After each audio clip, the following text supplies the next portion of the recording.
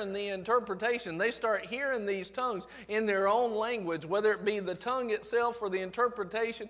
It doesn't matter. They heard in their own language talking about the good things of God. They were hearing them preach the gospel to them. But they were looking drunk, and everybody's like, what's wrong with these people? And it was the Holy Ghost giving them a boldness and a power to deliver the word. And that day, then Peter gets up and says, they are not drunk as you suppose. This is that which was prophesied by Joel, that in the last days my Spirit will be poured out on all flesh. And then he starts preaching. And the end result is 3,000 people came to the Lord in one day. Yeah. The power of the Holy Ghost. We need the power of the Holy Ghost. We need the power. Now, turn to John, I believe it's chapter 20.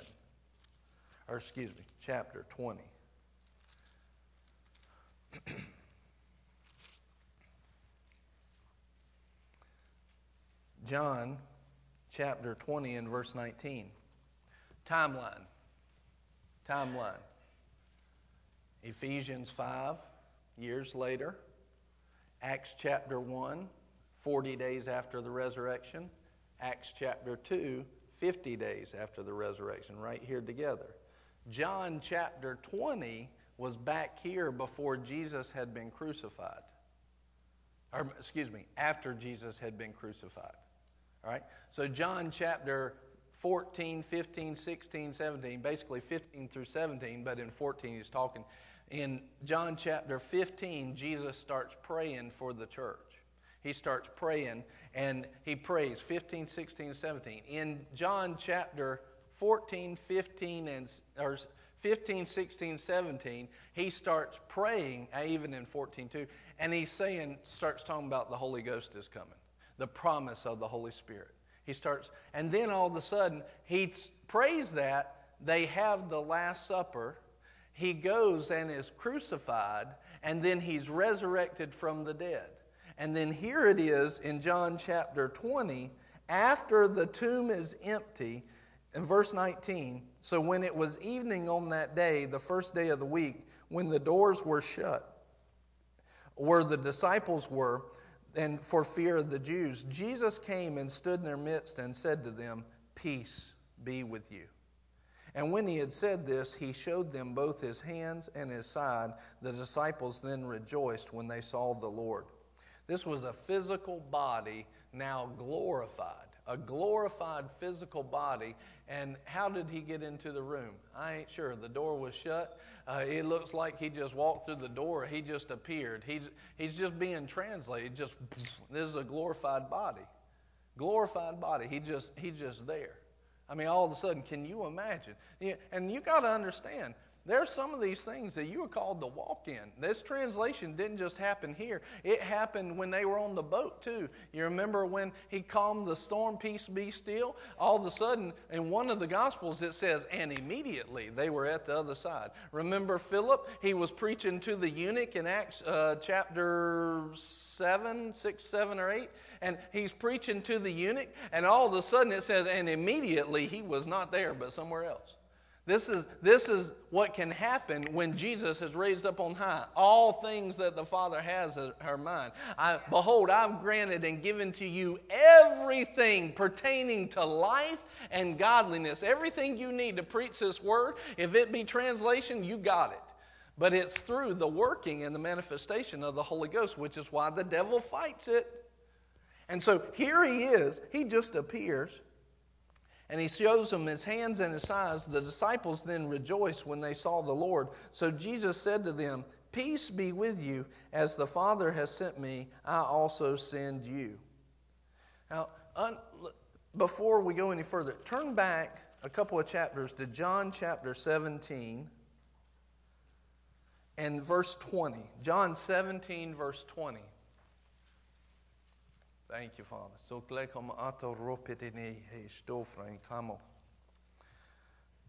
John chapter 17 and verse 20. This is Jesus praying for all believers. Now, at the present, there was only basically the disciples in front of him. But look at verse 20. See what it says. It says, I do not ask on behalf of these alone. These who? These that are sitting in front of me. I don't just ask on their behalf, but for those who believe in me through their word. So now, who is included in these prayers? Amen. He said, me. Me. If you're a believer, you're included in everything that Jesus prayed from 14 through 17. That whole prayer, you're included in it all. Yeah. If he prayed it for the disciples, he prayed it for you. Yeah. And if you're not a believer, all you got to do is just believe on Christ, make him the Lord of your life, and everything he prayed is now yours, including the part that says, and no evil will befall you. Or when he says, I'm not taking you out of this world, but Father, keep them from the evil one. You are kept. Glory to God. You are kept. You are kept from the evil one. That's already a promise. Now, you might not have known it till now, but that's a promise that Jesus prayed. Does Jesus get his prayers answered? You better believe it. But look at this. In verse 18, who was he praying for? Say me. And what does he say in verse 18? As you sent me into the world, he's talking to the Father. As you sent me into the world, Father, I also have sent them into the world. Now, that can mean a couple of things, and I think it means both. It can mean the mission that you gave me. Father, the mission you gave me, I'm giving to them. That's number one. Number two, the ability and provision that you sent me with, I send them with. So if he walked in that power, then you can walk in that power. Now, where's another scripture that talks about this? Well, he said this. Back a couple of chapters, he said, greater works will you do, these and more. In other words, he's saying, you're going to do the works that I do and more. And you're going to do them because of the Holy Ghost, because of the work of the Holy Spirit in your life. We need the work of the Holy Spirit. So then here in verse 20, he says, peace be with you. As the Father has sent me, I also send you. And now, listen, right now, in verse 20, are they born again? Are they born again? What gave you life in the garden? You remember? What gave you life in the garden? Formed the earth. And life was in human beings. But then we know that life was taken when we ate of the fruit. Because it's not a physical life that keeps you alive. It's spiritual life.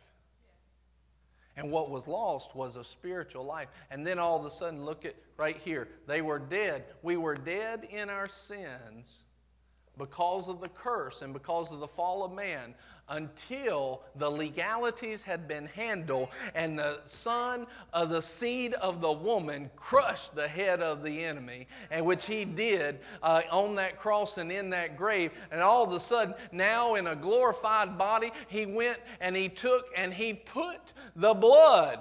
He took his precious blood and sprinkled it on the altar, and the price was paid once for all time, never to be taken back again. Everyone that will call on the name of the Lord shall be saved, and he will breathe his life-giving breath into you again.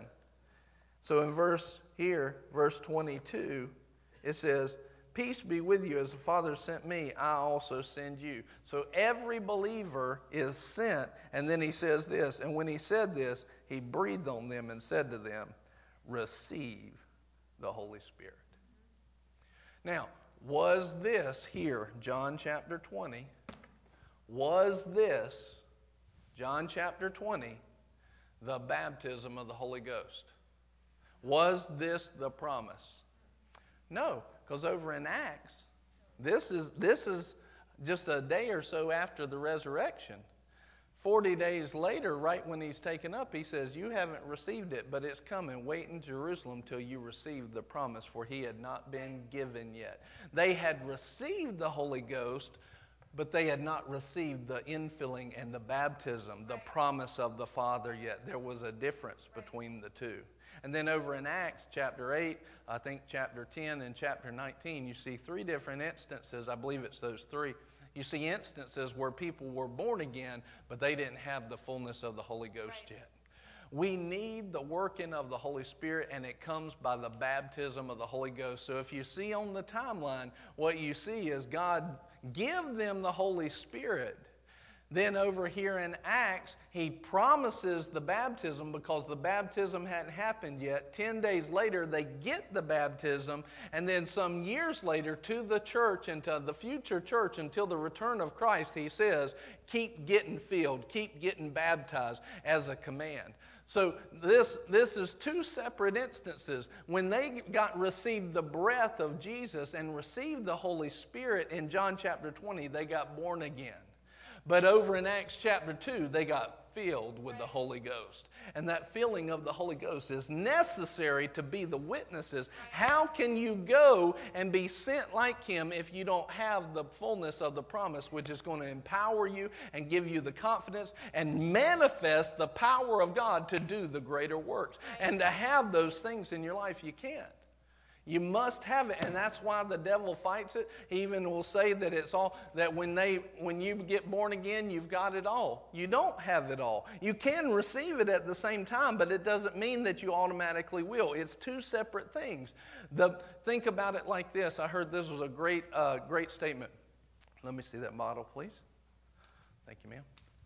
So if you were in the desert, and let's say that you were dying of dehydration in the desert, and you've been going through, and you're on your last breath, right? And all of a sudden, in front of you is not a mirage, but there's a cup of water, right? You would be able to take that cup of water, and that one cup of water, you would drink it, take it into your system, and it would save your life. But that's totally different from actually finding a real oasis and jumping in that joker. Right? And being filled and overflowed with it. Having so much water that you don't know what to do with yourself. Having something that can manifest life around it and grow plants and fruit and food and everything else.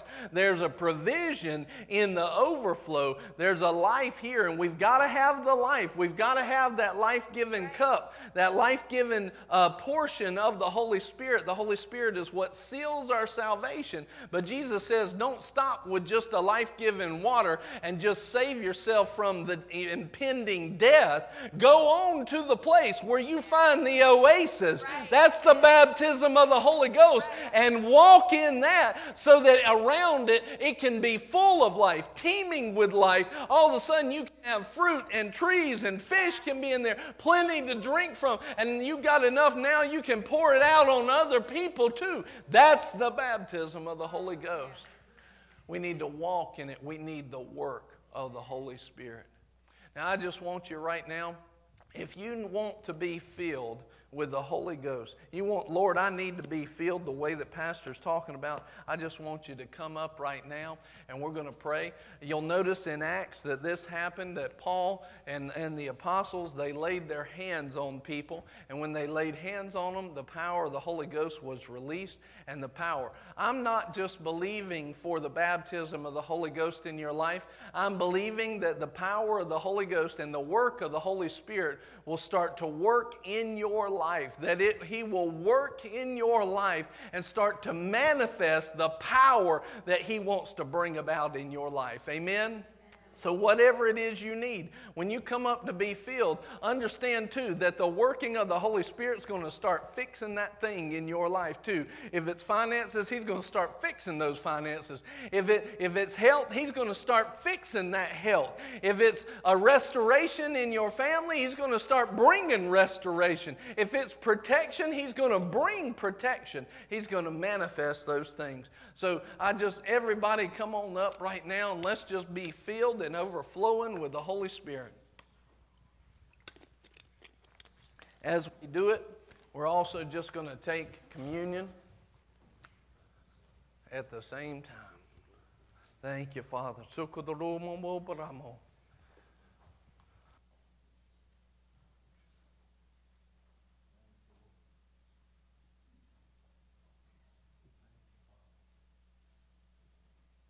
Thank you, Father. Hey, hallelujah. Yeah, just even if you're standing, just go ahead and stand up to receive. Just stand up to receive. Glory to God. As we take communion tonight in the same process, here's what we're saying. Here's what we're seeing in it. Lord, you paid a price. You broke your body, you shed your blood. And Lord, I honor that price. And I will not be somebody who sits on the sideline irresponsible of the commandments that God has told me to do. I will be the person that takes the price that you paid, and I will reap the harvest of the seed of your life, and you will reap the fruit of my life. I'm not taking this communion lightly. You abide in me, and I abide in you. When I take this communion, I'm saying that I will live for you. I will live by your power and by your strength. I will live by you. I will let your life that you shed for me empower me to give my life. I will let your life that you broke for me empower me to live a life of fullness and to walk it out. Lord, I don't take this lightly. When I take this body and blood today, it is a covenant. It is a covenant between you and I that I will walk the way you want me to walk. From this day forward, I will not give myself to the flesh and to sin. I ask you to forgive me for that. I ask you by faith, I receive forgiveness of every sin that I've made. Lord, and I thank you that it will be cast into the sea of forgetfulness. It will be removed as far as the east is from the west. It will be remembered no more. Every one of my sins, I'm free and clear. By faith, I receive it. But I'm not just confessing it. Lord, I'm handing it over. I'm repenting. I'm telling you, I won't do it anymore. I will walk in holiness. I will walk in your way. Jesus, I will walk in your way. I will walk with you. I will walk like you. And I'll be empowered because you gave yourself. Every bit of empowerment that you gave to me by shedding your life, by giving your life, I take that strength to live a life to you. In Jesus' name. Thank you, Father. So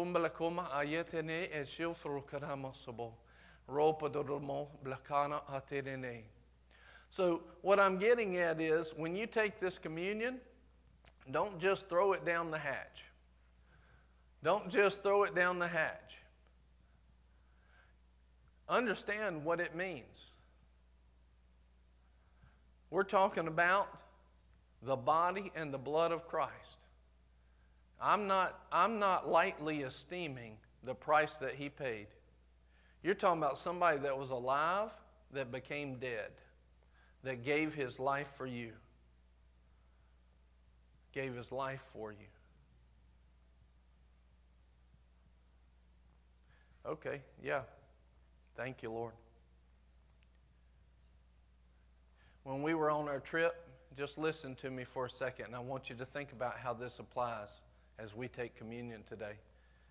While we were on our trip to Hawaii, we purposefully stayed in Oahu, where Honolulu is, for a couple of days, specifically so that we could go to the Pearl Harbor Memorial. I had been there some years ago, and it really touched me. I was looking forward to seeing it again and honoring the people that gave their lives for freedom in this country. Unfortunately, when we got there, it was one of the most disrespectful places I've been to in my history. The people were rude. Even the plaques that they had to honor the people, they were so worn and not taken care of, you couldn't even read them. And it wasn't just one, it was so many of them. To me, it was like killing those people all over again by our own hand because they weren't honoring. If you're not going to honor, then just shut it down. But don't pretend to honor and leave it at that place. Don't disrespect like that. You know, these men gave their lives, these men and women, they gave their lives. Either honor or don't, right? But don't pretend. When we're taking communion, and does that like hurt your heart to hear that story? Imagine how it hurts God's heart when we pretend to say, Jesus, I'm for you and I'm taking your life in me, and then we don't live it. Yeah. As you take communion today, don't pretend. Either you're going to take His ways and live in His love, or you're not. If you're not, and you know you're not, then don't take communion. Work that out. That's okay. But if you take it today, take it for real. This represents the life that was laid down willingly for you. Jesus laid His life down willingly for you. And even if you're not at the place to take it, then consider this. When you were His enemy, He said, I still love you enough to give you my life. What you have in front of you is a symbol of the passion that He had for you to lay down His life. Lord, I'm not going to take that lightly. I'm going to let it, I'm changed today as I take communion. I remember the price. I remember the love that you poured out to give me your life. And I'm going to let it change me. I'm going to let it move me to forgiveness, move me to the fruit of the Spirit. I'm going to let it move me to be filled with the Holy Ghost. So, Father, today we're changed. Even if we were doing great, after this day we'll be doing greater. Yeah. Today we're changed. We receive it. And the Word says this is a miracle meal. It teaches us this is a miracle meal. That when you take the body and the blood and you esteem it properly, all of a sudden there's a power of God in remembering the price that Jesus paid and taking it in. It opens up our mind. It brings life to our body. And it's all got to do with the spiritual nature of opening yourself up to God. Lord, we receive today the fullness of your life as we take that communion, and we praise you for it. Just pray this with me. Just say, Father, I receive Jesus as my Lord and my Savior. I'm not playing games anymore. He's the director of my life. I believe He died for me. I believe He died for my sins. And it took Him to the cross and to the grave. But He didn't stay there. Your love and your power, the Holy Spirit of power, brought Him back to life and raised Him up and seated Him in heavenly places, the place of all power and authority. And your word says that I wasn't left dead. I was raised up with Him and seated with Him. And so today, as I receive the body and the blood, I receive fullness of life, fullness of power, and fullness of authority. And I ask you, Jesus, as my Lord and the one who promised, fill me, baptize me with the Holy Ghost and with fire. In Jesus' name. Amen. You may take the body and the blood.